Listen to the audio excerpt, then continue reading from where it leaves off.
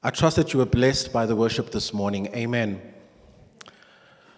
That last song is just, well, all three of them are powerful, but I find myself still lingering on the words of that last song. You know, your promise still stands. Great is your faithfulness. And I'm still in the palm of your hand. You know, there's lots of times we go through all sorts of things, right? I mean, life happens. But to know that we are still firmly seated in the palm of his hand, he's still got us. You know, he's a faithful God. He's faithful to the very end. He never leaves us. He never forsakes us. He never will let you down. He hasn't let you down, and he never will. Your promise still stands. Hallelujah, Jesus. Great is your faithfulness. I'm still in your hands, Jesus. We serve a faithful God this morning. Amen. And again, one of the reasons I'm so pleasantly surprised, so there Pastor Tracy is putting together her song list, or the song list for this week, for Sunday, right? Not chatting to me and saying, hey, Stuart, do you think we should put this song in at the end? And, you know, how do you feel? What do you think about this? And there I am preparing my message and not saying, hey, Pastor Trace, what do you think? Do you think I should minister on faithfulness? What do you think? Right? So here we are in two different homes, two different parts of Centurion, and God drops the same message. Faithfulness. Faithfulness. I'm a faithful God. The verse of scripture that Pastor Tracy prayed over me, again, you'll see it in my message this morning, right? That's just the way he works. Amen. And really what that tells me is that this is a word for someone here this morning. Amen. Let's just think about this for a moment. God would not have gone through all the trouble of synchronizing Pastor Tracy's song list with my message, and there isn't a word here for someone in this place this morning. Amen. Hallelujah, Jesus. So I'm blessed already. I'm already feeling like, wow, Holy Spirit, you just go for it. Say what you want, do what you want, completely have your way. And so the title of my message this morning is exactly that, Faithful God. That's the title of my message. He is a faithful God. Now, what does it mean to be faithful? When we speak about faithfulness, we speak about someone who's loyal. So we speak about qualities like loyalty, steadfastness, staying power, right? Someone who sticks around, someone who's got the ability to remain even in the midst of opposition or adversity. More than enough. Always available, regardless of the situation. Constant and consistent. Constant means always, continuously. Consistent means you're not up today and down tomorrow, right? You're the same. Does that sound familiar? Does it sound like a God that you know? Someone who's the same yesterday, today, and forevermore. Hallelujah. Faithful God. You know, I was thinking about Uncle Lwazi, as we call him. Uncle Lwazi, Brother Lwazi. You know, and I thought to myself, wow, you know, what a picture of faithfulness. What a picture of faithfulness. You know, always here. And not that it's about attendance. Not that it's about ticking an attendance register, right? That's not what it's about, right? But what a picture of faithfulness. Someone that you know you can rely on, you can depend on, reliable, dependable, consistent, and constantly the same. Like, I struggle to think about Uncle Lwazi and try to think of when was Uncle Lwazi a little bit offish? Like, when was he not Uncle Lwazi? You know? When was he in his feelings? And man, it's hard. It's difficult to try to think of a time when I remember greeting Lwazi and I could see, it stole me here. You know, let's just give him his space. Let's just give him his space. Ever faithful, ever diligent, ever consistent. Hallelujah, Jesus. You know, if you are a faithful supporter of a particular football club, and we don't need to name names. This is not the place for naming names. Hallelujah. There's grace and there's mercy here. However, If you call yourself a faithful supporter of a particular football club, it means that you support them and you're loyal to them and you stick by them even when they lose against teams that they should not and ought not to be losing against. You're still faithful.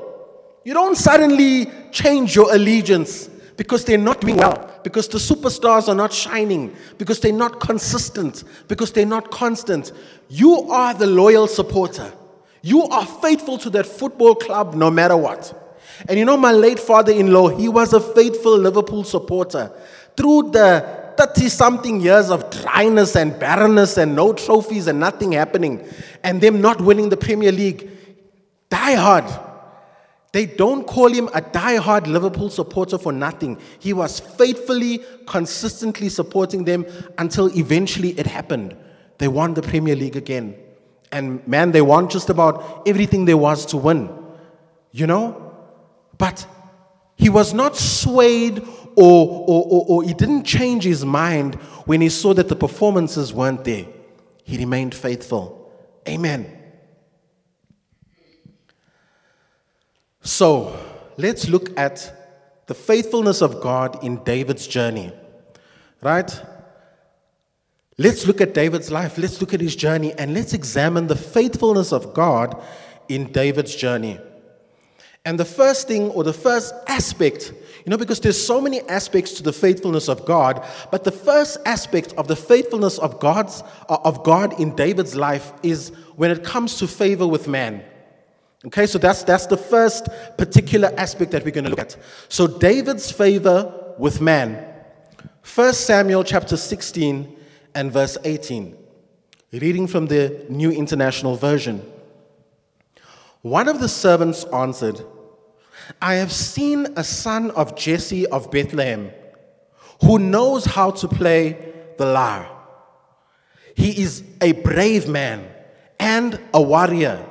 He speaks well, and he is a fine-looking man. Now, I know it sounds like they're speaking about me, but this was David, right? He's a fine-looking brother. Imagine, just think about this. Imagine person A is asking me about one of Pastor Tracy's sons. They're asking me about Daniel, right? Have you met this young man? What can you tell us about him? Man, you guys need to meet Daniel. What a good-looking young man. He's so steadfast. He's so dependable. Wow, what a musician. Wow, what a student. What an accomplished academic at school. Wow, he's so consistent. And wow, he's so bold. He's fearless. He doesn't fear anything. Now, why did David have this kind of favor with man? If you stop there, you're going to miss it. He was knowledgeable. He knows how to play this particular instrument. So he was knowledgeable and skilled. So he knows how to play this particular instrument. He's brave, right? He's not a coward. He's not going to run and hide when things get rough. He's brave and he's a warrior, so he's got, again, a certain level of skill. This is someone speaking about David. He speaks well. He's eloquent. He's good looking. And the Lord is with him. And the Lord is with him. I believe wholeheartedly that the reason that David had that kind of favor where someone else could speak so well of him, the reason David had this favor with man is because of that very last sentence in verse 18, because the Lord was with him. Had it not been for God faithfully being with David, it's quite possible that he would not have had that level of favor, and it's quite possible that that report would never ever have been communicated. Amen. But because the Lord was with him, David experienced favor with man. Imagine for a moment, whichever company you might possibly be employed by. But imagine for a moment there's a high-paying position within that organization, a vacancy that's come up, that's opened up. And the CEO asks a question, You've been in and out of his office, and the CEO asks his personal assistant a question about you. Can you tell me a little bit about this individual that's just come and gone, that just popped into my office? Imagine the possibilities as that personal assistant begins to essentially sing your praises and give this fantastic report. So consistent, so diligent. The first to report at the office, the last to leave. So diligent in their work, always responding to emails, always there at the drop of the hat, never held or constrained by their job description, always going above and beyond what the job description says. Imagine if that's the report that the CEO receives about you. Imagine the possibilities. You see, the reason why I'm giving you this example is because it's important for you and I to understand that having favor with man opens up doors and creates opportunities for God to bless you. The reason why God will give you favor with man is not so that you can be the most popular person in the office, not so that you can be the most popular student at the university or at the college or at the technicon or at your high school or even at your primary school. That's not the reason why he's giving you favor with your peers or favor with man. He's giving you favor with man because he's setting the scene. He's creating an environment that's conducive for him to step in and for him to bless you out of your socks. Amen.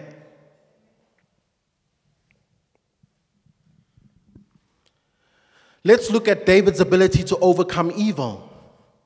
1 Samuel 17 and verse 37. Again from the NIV. The Lord who rescued me from the paw of the lion and the paw of the bear will rescue me from the hand of this Philistine. We all know who he was talking about, right? That was Goliath. So this is David, and he's speaking to Saul, to King Saul, and he's saying, listen, I've been here before. I'm not intimidated. I'm not scared. I know the track record of my Lord and my Savior, my King of Kings. I know exactly what he can do. He's been there before. He's rescued me from the paw of the lion and from the paw of the bear. And he will do what is already done in the past. He will do once again, and he will, from the hand of this Philistine, he will also rescue me.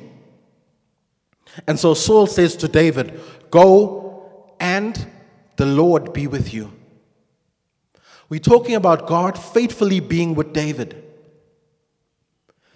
Even Saul, even an outsider, recognizes, wow, this is not just a young man who's skilled at combat, at hand-to-hand combat. It's not because of his own skill and his own ability.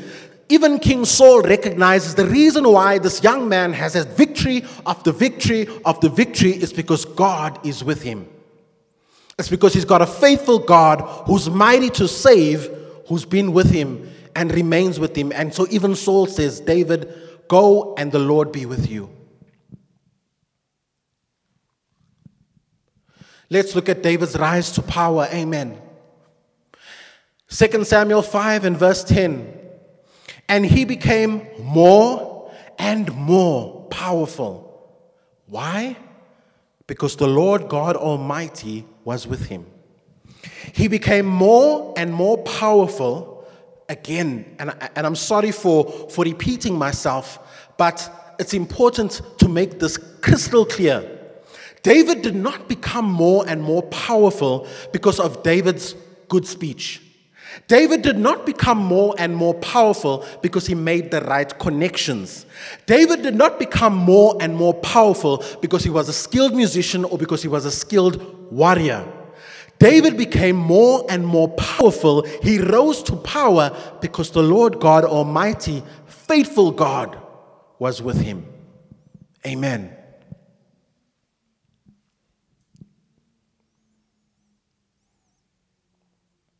And so I've coined this David's recipe for success. 1 Samuel 18 and verse 14. In everything that he did, he had great success. In every single thing that David did, he had great success because the Lord was with him. So, Stuart, what's the secret to achieving and attaining great success? I mean, some of us are praying, and some of us are praying prayers, Lord, please will you make my business successful? Lord, please will you make this new joint venture that I'm about to embark on, Lord, will you please make this successful? 1 Samuel 18 verse 14, in everything that he did, he had great success because the Lord was with him. The faithfulness of God, if you walk with God and God walks with you, you will not just have success, but you will have great success. Are you noticing the trend? Amen.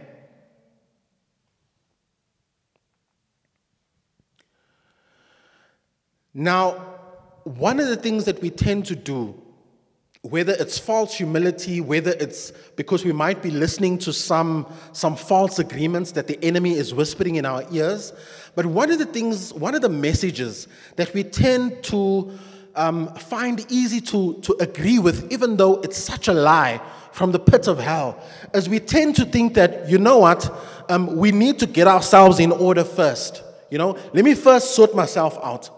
As a matter of fact, a lot of young people who haven't yet made the decision to serve Jesus, to have Jesus be their Lord and Savior, for a lot of those young people, the excuse is, look, I know I'm not okay right now. So I know that I'm off track right now. So let me just, I don't want to come to God like this, I'm very, and that's why I say maybe it's even a false humility, I'm in awe of him. I know that he's a holy God, so I'm not just going to come the way that I am, all shabby and tattered and torn. It's a lie from the pit of hell. Don't think that you can sort yourself out there first on your own. You're already fighting against the enemy. You're already lost. Now you're saying that you'll sort yourself out there. And once you sort it out, then you'll come to Jesus. No. It's the other way around. Come to Jesus. He'll sort you out. Hallelujah. Come to him. Come to the altar. Come to the Savior. Come where there's grace. Come where there's hope. Come where there's deliverance. Hallelujah, Jesus. And so often, we don't like to identify with our weaknesses. We often tend to think that if we are weak, then it sounds strange, but if we have certain weaknesses that everyone notices, we sort of giving off the wrong persona. I would encourage you this morning, drop the mask. Well, okay, no, wait now. You see, 2 years ago that would have been okay to say, I don't mean the mask that you're actually wearing, right? But this facade, that's the word. This facade that you and I, even as believers, is it okay? Pastor Trace, can I say that? Even as believers, right? So even as believers, we put up this facade. And we don't want anyone to see our weakness. But I love this faithful God. Because even in our weakness, he sees an opportunity for him to be strong, for him to come and step in. Hallelujah. So let's go there. Amen. Let's look at God's faithfulness and how it extends even in our weakness. 2 Corinthians 12 and verse 9, reading from the New King James Version. And he said to me, my grace is sufficient for you, for my strength is made perfect in weakness. For my strength is made perfect in weakness. Therefore, most gladly, I will rather boast in my infirmities, that the power of Christ may rest upon me. Let me put it a different way. Therefore, I will rather admit my weaknesses rather than putting up a facade and pretending that everything's okay, because I want to allow the power of Christ to rest upon me. Hallelujah, Jesus. The word sufficient in this passage of scripture means enough. And I almost tend to think it's a bit of an insult when we think that God's grace wouldn't be enough. Like, Stuart, you don't know. I hear you and you're saying nice words, but you just don't know the things that I've done. Please don't insult your Lord and your Savior. my grace is sufficient for you. It's not, my grace is sufficient for those who haven't committed murder. My grace is sufficient for those who have not committed adultery. No. I don't know, maybe your Bible is saying something else. My grace is sufficient for you. End of story. God's grace is enough. There isn't anything else required. There isn't a shortfall of God's grace. Imagine. He isn't giving you less grace than what you need, and therefore you need to keep in mind that somewhere you don't have to have a plan B when it comes to the grace of God. We love to do that. I'll speak for myself. I love to have a plan B. So I'm the type of person, I'm very analytical. I'll say, okay guys, give me the facts, let's analyze, let's see what we need to do, right? But even when I've done that, so when I've gone through that process, right, and I've analyzed all the facts to death, right, and I've got a plan, you better believe that I've got a plan A and I've got a plan B. So I will come back to you and I will tell you, listen, I've analyzed the situation, this is what we need to do, right? This is my legal advice to you. In the first instance, what we ought to do is we ought to do, right? In the event that doesn't work, there's a plan B. This is what we're going to do. This will be our plan of attack. If plan A doesn't work, this is what we're going to do. You don't have to do that when it comes to the grace of God. He's faithful. Hallelujah. His grace is sufficient. Amen. He's faithful to provide you and I with a sufficient amount of grace. In this passage of Scripture, Paul is boasting not about his own might or his own holiness, but in his faithful God whose power is made perfect in weakness. This God who is so faithful that he steps in when he sees that we are weak. You see, where other people in our lives, and I'm going to say even close family and friends, would have abandoned us and walked away and turned their back on us, he remains faithful. This faithful God begins to perfect us by taking us through a process. Why do I say it's a process? Because when I look at that word, the Greek word for perfected in this passage of Scripture is the word telesia. And it speaks of a process, a journey towards maturity, a process of becoming perfected. So it's not just an instantaneous fix. Hallelujah. But it's a process of becoming perfected. Hallelujah, Jesus. You see, God does not require you and I to first be strong and first get it all together in a nice, neat package before he shows himself to be sufficient, gracious, and faithful to us. He meets us at the point of our need because he is a faithful God. Amen. I'm going to read it, the same passage of Scripture, but this time from the Amplified Bible. So 2 Corinthians 12 and verse 9 from the Amplified Bible, but he said to me, my grace is sufficient for you. My loving kindness and my mercy are more than enough. I want you to just think back to when we were describing what does faithfulness look like, right? The words that we were using. More than enough. Always available, regardless of the situation. Does that sound like the description of faithfulness that we gave at the beginning? More than enough, always available, regardless of the situation. For my power is being perfected and is completed and shows itself most effectively in your weakness. Therefore, I will all the more gladly boast in my weaknesses, so that the power of Christ may completely enfold me and may dwell in me. When we are weak and most in need, the power of God shows itself most effectively. That's its prime area or environment to operate effectively in. Our weakness, our frailty, our illness, our sickness, all these things that we tend to want to hide and cover up. It does something very important. It invites you and I to recognize and acknowledge, firstly, that we are weak, and secondly, that we are dependent on God. I'm going to say that again. Our weakness, our frailty, our illness, and our sickness, it does two very important things. First of all, it invites you and I to recognize and acknowledge that we are weak, because a lot of us tend to think that we've always got it all together. And secondly, that we are dependent on God. You've not been brought into this holy family. You've not been brought into the fold for you to sit there independently, independent of anyone else, not needing any help, not needing any assistance, not needing to call on anyone. You are dependent on God this morning. Amen. Hallelujah.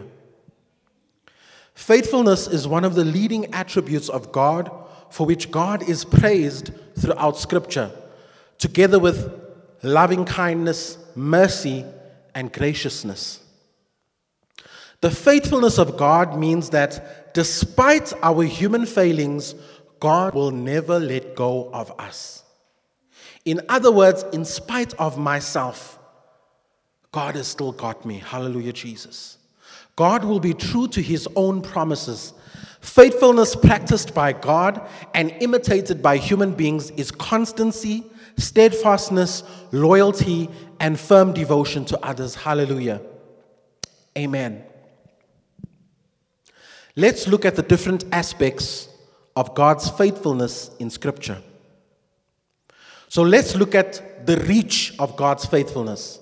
Now, what do I mean when I speak about reach? I don't know if you guys, if there's anyone who's into boxing, you guys would know from a message I preached quite some time ago that I'm a huge boxing fan. My wife, absolutely not. She won't even watch one round, but that's okay. There's some things that we are allowed to have different views on. Amen. So boxing is definitely one of those. So someone like Anthony Joshua, he's a big guy, he's a tall guy, and usually the taller you are, the longer your reach is. There's usually some sort of correlation between your reach. In other words, how far I can stretch my arm out to give you one here on the chin, right? That's my boxing reach. There's usually a correlation between that and height, right? So for example, I mean, look, I can't complain. God has blessed me in so many other ways, but clearly I'm not the tallest guy around, right? So someone like Pastor Paul, for example, will have a longer or a further reach than me. Right? He's taller than me, he's probably got a longer arm than me, right? And he can probably, if we were ever to, and now you can picture this, right? So here it is, Pastor Stuart and Pastor Paul, right? There they go, boxing gloves on. And probably before I could even get there, his reach would have already knocked me out, right? So now you know if you know who to bet on, right? I mean, right? Okay? However, I'm not that short, right? So Sally Ann is shorter than me, right? Yeah, you probably see her in her high heels and you think, nah. Actually, I'm actually taller than her. So what happens at home, in my abode, hallelujah, in my castle, what happens is when she can't reach a jar or a glass or whatever it is at the top, the very top of the shelf, then she says, babe, Nunus, Nchunchus, please, man, just come get this thing for me, please. And there I come. Sure, babe, no problem.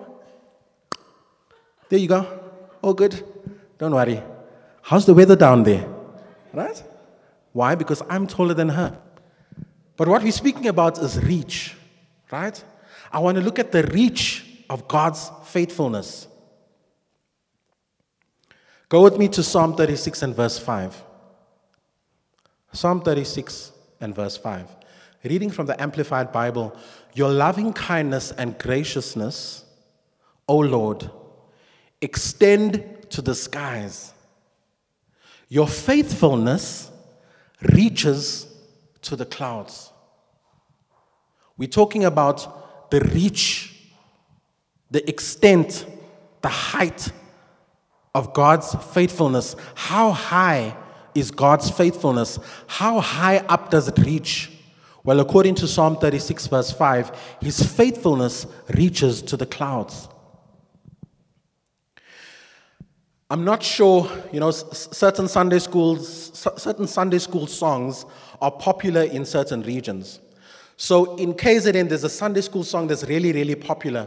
The love of Jesus is so wonderful, the love of Jesus. And then it goes on to say, it's so high, you can't get over it, it's so low. You can't get under it, it's so wide. You can't get around it, oh, wonderful love. It's so high that you can't get over it. How high does the faithfulness of God reach? It reaches to the clouds. Can you or I standing here on earth reach the clouds? No, we can't. What does that mean about God's faithfulness? It's so high that you and I cannot reach it. We can't climb over it. Hallelujah. You can try if you want to, but that's how high His faithfulness reaches. You will not be able to climb over it. Amen. Now let's look at the quantity of God's faithfulness, right? I want us to look at the quantity of God's faithfulness. So when we speak about quantity, we speak about, so quantity is a form of measurement, right? We speak about how much of X do you have, right? So if I'm walking around with a 2-liter bottle of Coca-Cola, the quantity of Coke that I have in my possession is exactly 2 liters, right? That's the quantity of something. How much of that thing do you have? I want to look at the quantity of God's faithfulness. Exodus 34, verse 5 to verse 6. Then the Lord descended in the cloud and stood there with Moses as he proclaimed the name of the Lord. Verse 6. Then the Lord passed by in front of him and proclaimed, the Lord God, compassionate and gracious, slow to anger, and abounding in loving kindness and truth or faithfulness. So He's abounding in faithfulness. How much faithfulness does He have? He's abounding in faithfulness. If something is abounding or something is in abundance, then it means that there is a very large quantity of that thing. So if, for example, you were a very good singer, I would be able to say to you, wow, you are abounding in vocal talent. If you are a very good pianist, like Pastor Tracy is, I would say, Pastor Tracy, you are abounding in musical talent and musical ability. If your child is a very good soccer player, I'd be able to say to you, ma'am, do you know that your son or your daughter is abounding in footballing talent? You should see about investing some time and some money in that abundance of talent.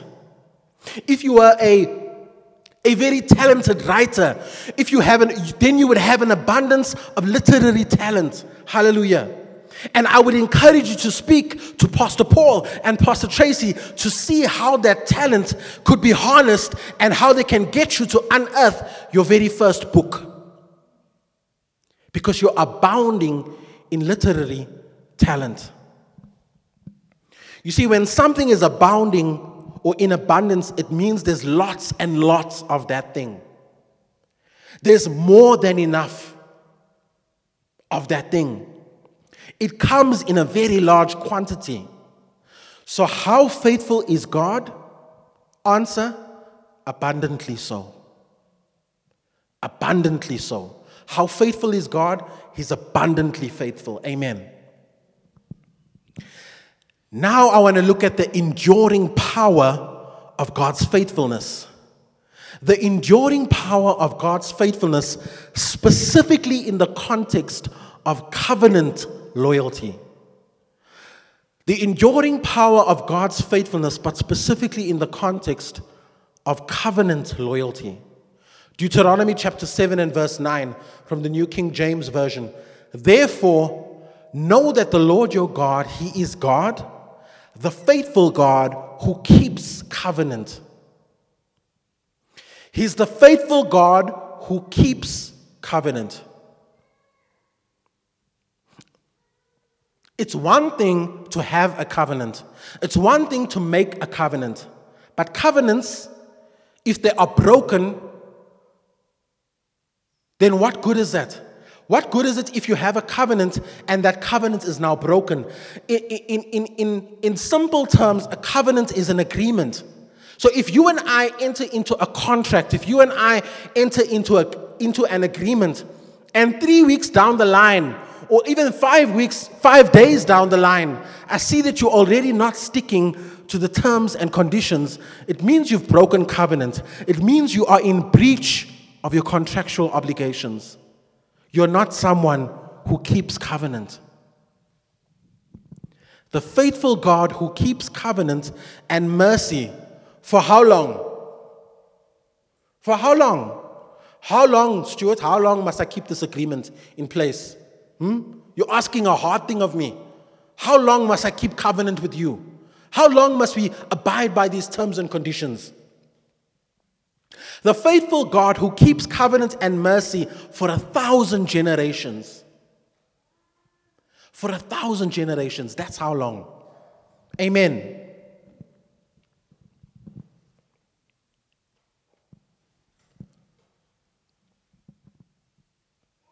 He never violates the terms and conditions.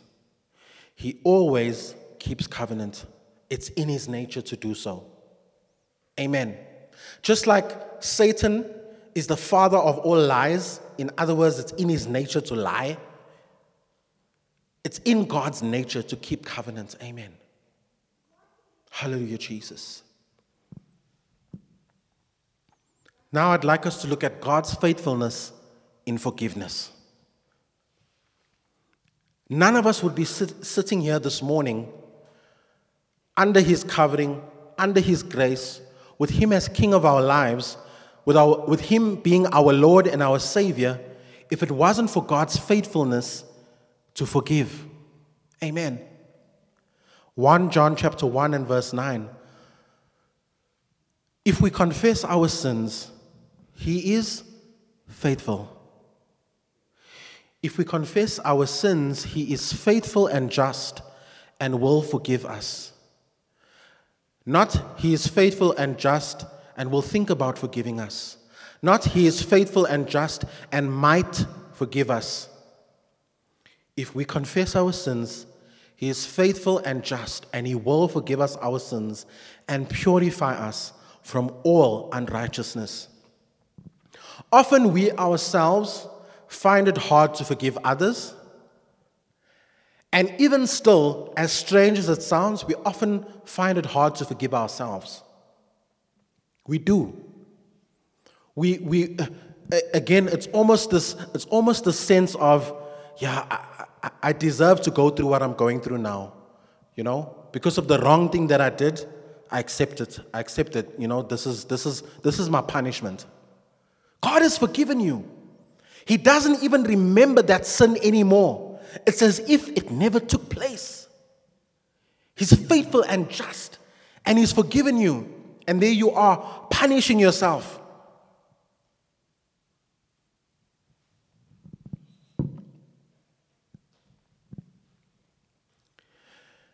He's faithful to God and to protect us from evil.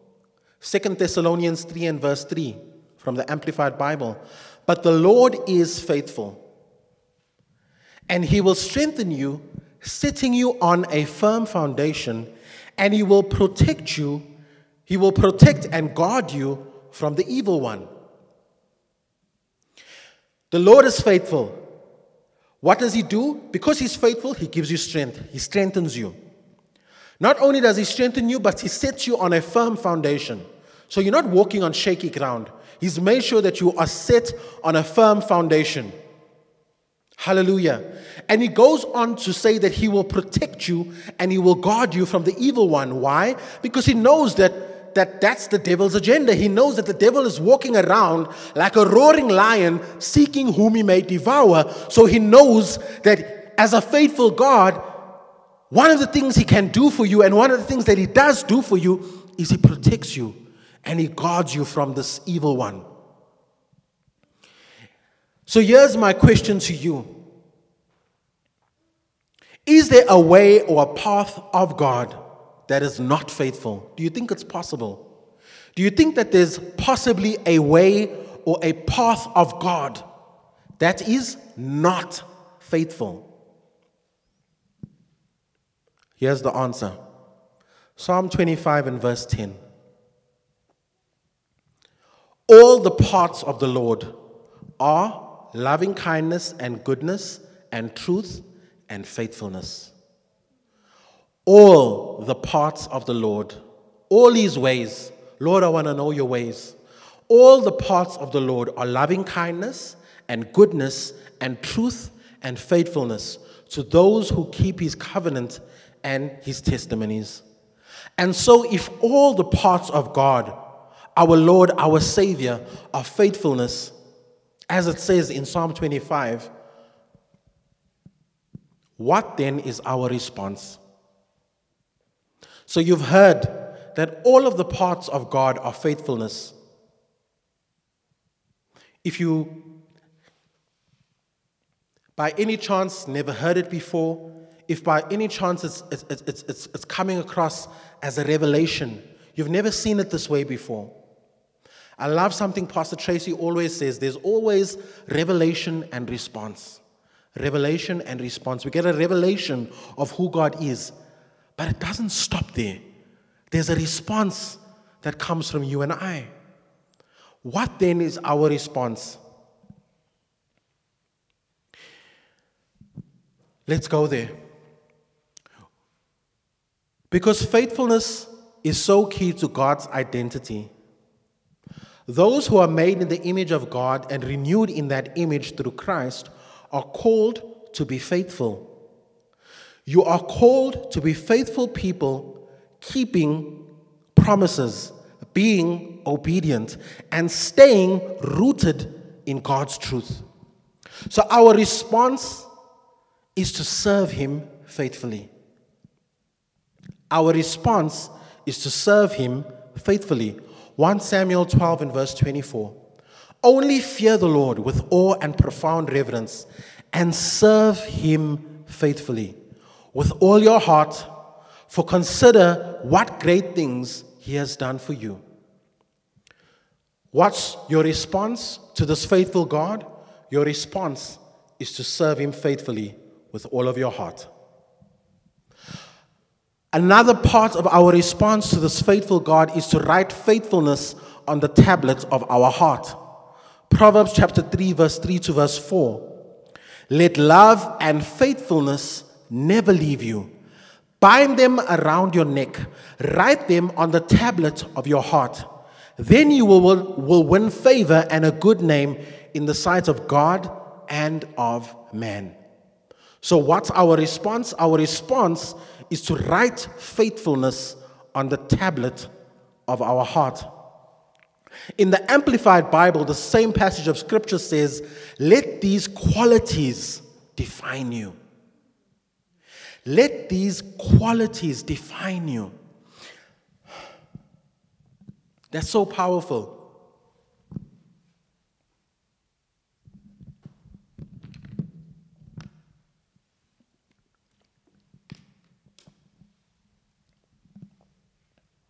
In other words, when they speak about you, if someone was to interview one of Saifo's friends, and they would say to him, and they were to say to that person, can you just tell me what are the defining characteristics of Saifo? Just give me in a few key words, what are the qualities that define who he is? Imagine for a moment that person doing the interview gets the following response. Wow, Saifo is such a faithful guy. If I was to pick a quality, something that defines who he is, I would pick faithfulness. First one to arrive here in the morning. One of the last people, if not the last person, to leave this place. So faithful. So faithful. Let these qualities define you. Biblical authors attribute faithfulness to God very frequently. And it's often paired with things like love or righteousness or justice. Faithfulness is one of God's signature traits. Whether in his works, his judgments, his plans, or his covenant dealings, which we've spoken about, God is the one who may be relied upon to maintain a steady course. God's people are often very trying towards him and towards each other, but that doesn't sway God. He keeps on faithfully. Hallelujah. Now, there are certain qualities or certain attributes of God that are communicable and some that are incommunicable. If you think about a communicable disease, right, that should help you paint the picture, right? So something that's communicable is something that can be transferred from one person to the next, right? Now, there are certain attributes of God that are incommunicable. That is, human beings cannot share these qualities or these attributes of God. So let me give you an example. God alone is eternal. God alone is omnipresent. God alone is omniscient. And God alone is omnipotent. However, God also has a set of communicable attributes, characteristics that even though they define God, as human beings, we can also share these qualities or these attributes. And these include, amongst others, love. So God is love, but you can also operate in love. You can also operate in mercy. And certainly, you may not think so, you may not feel so, you may not believe so, but certainly faithfulness as well. God stays true to his word no matter what. God can be counted on to come through. Although as human beings, we cannot be perfectly faithful the way that God is faithful, we can strive to be promise keepers. We can strive to be faithful servants who do what we say we will do, who can be counted upon to follow through, to tell the truth, and to be reliable in all things. We can press towards the mark. We can strive, hallelujah, to be faithful as he is faithful. Amen.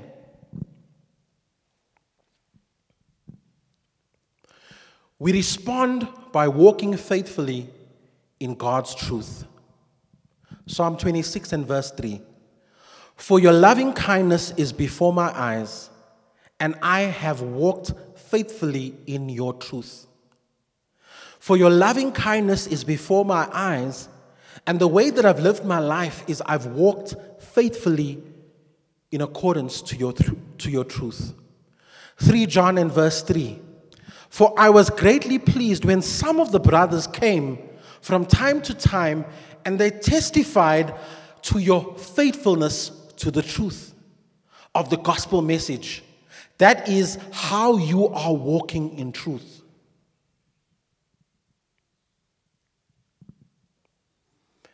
Again, it's you and I emulating what we see God do.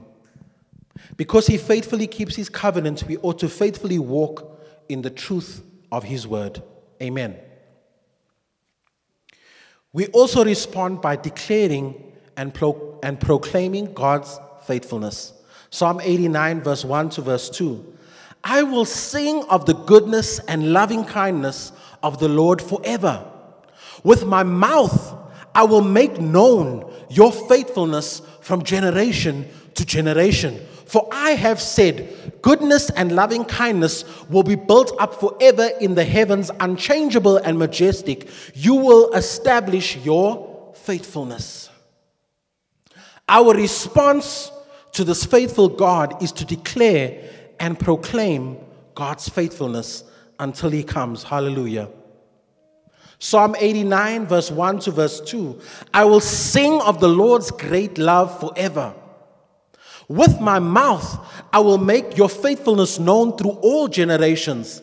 I will declare that your love stands firm forever, that you have established your faithfulness in heaven itself. That was reading from the NIV. Hallelujah. So where do I start, Stuart? I've heard all that you've had to say about faithfulness and God being a faithful God. I want to respond in the manner that you've spoken about. But where do I start?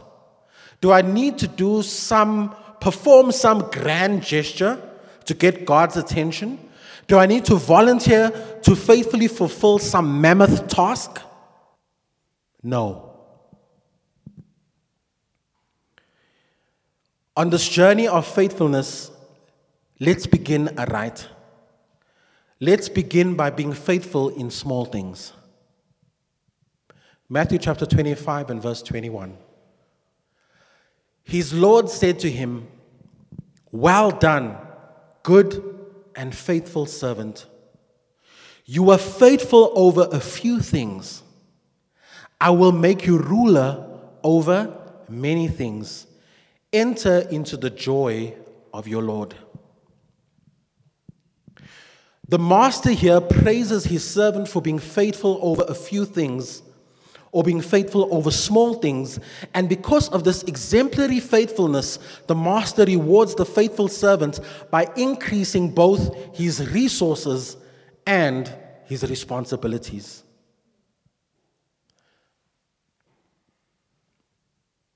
And just as an FYI, just in case you didn't know, being faithful over small things is actually a discipline. You see, sometimes it's more difficult or challenging for you and I to be faithful over small things. Often what happens is, if we are given a task, and it's quite an important task, it's quite a big task, right? It's something that's going to receive lots and lots of attention. Then because it's something big and important, and we know that it's going to receive a bit of a spotlight on it, then actually it becomes easier for us in that particular context to give our all, to be faithful and to be diligent. Why? Not because we've acquired the discipline of faithfulness, but simply because we know this task is going to be put on display. So therefore, let me give my best. Let me give my all. And it's often in the small tasks, in the small things, in the little things, where we lack the discipline. We're not able to be faithful with the insignificant, with the mundane, with the day-to-day, with the small stuff. Amen. There's a character-building discipline that is to be acquired in being faithful with small things and gradually graduating to bigger things. The one area where you see this a lot is someone who's never, ever been faithful with cash. Never. Doesn't know what it is to be faithful with money. All of a sudden they come into an inheritance, or they come into a windfall, or they come into lotto winnings, right? And they become a multi-mega millionaire. It's not long. That person who's never known what it is to be faithful with a small amount of cash, in no time whatsoever, they squander that cash. They squandered it, they wasted it, they completely deplete it. Why? They've never learned the discipline of being faithful with a small amount of cash. Now you throw a whole bunch of money at them. Do you expect anything to be different? Do you suddenly expect them to be a financial manager who's able to properly manage their finances? It's not going to happen. Faithful with small, and then I bless you. I shower down blessings upon you. I bless your business, and I give you bigger and bigger and bigger contracts, bigger and bigger tenders. Why? Because you were faithful with something small. Amen.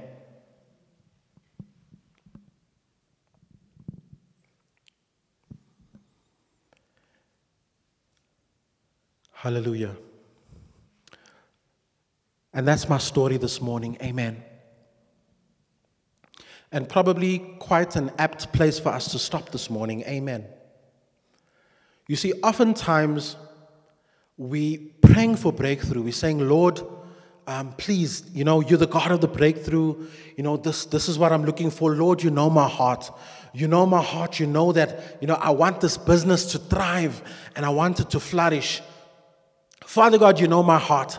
You know, Lord Jesus, what I want. You know that, Father, I want you to bless me, Lord, so that I can be a blessing to others.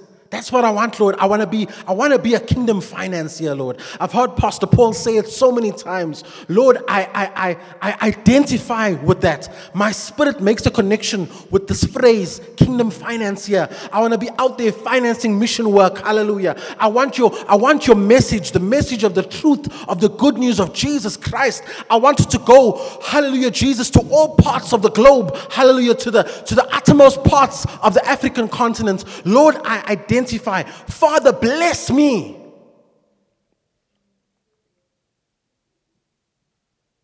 Powerful prayer to pray. Really powerful. But have you given God a reason to believe that you're able to be faithful with the little and that He can then come along and entrust you with more and more and more and increase you in power more and more and influence more and more?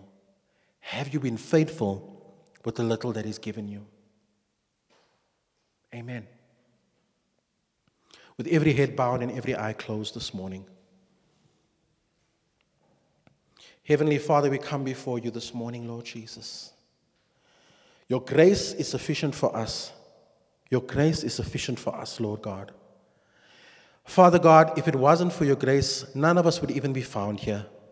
If it were not for your love towards us, Lord, if it weren't for the fact that you are such a faithful God to us, faithful even to the point of being willing to release and allow your only begotten Son to come down from heaven to earth and to be tortured, humiliated, spat upon, ridiculed, crucified.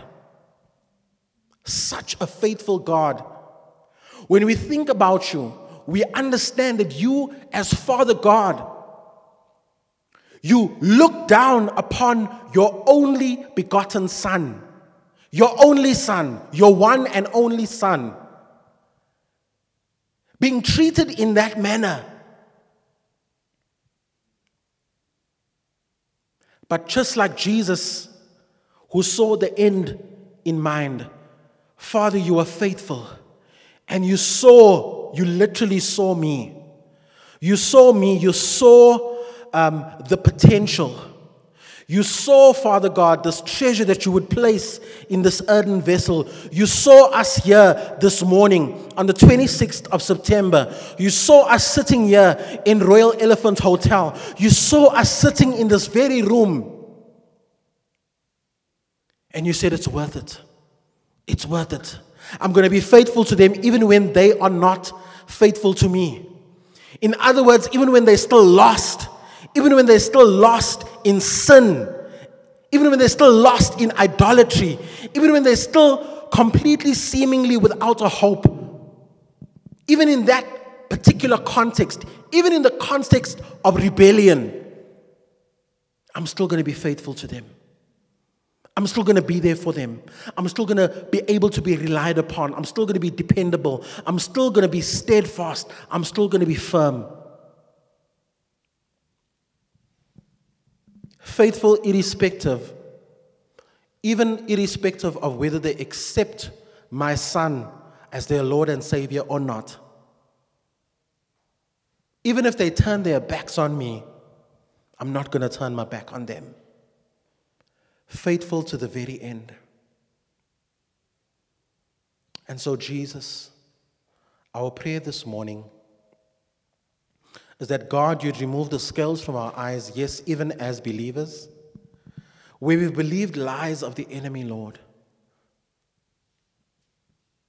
where we've even made agreement with those lies. Father, we begin to repent, first of all. Forgive us, Father, even as we forgive those who've sinned against us, Lord.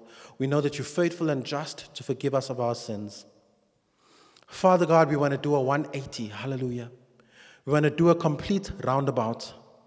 And we want to start agreeing with your word, meditating upon your word, and applying your word. We want to do what your scripture says.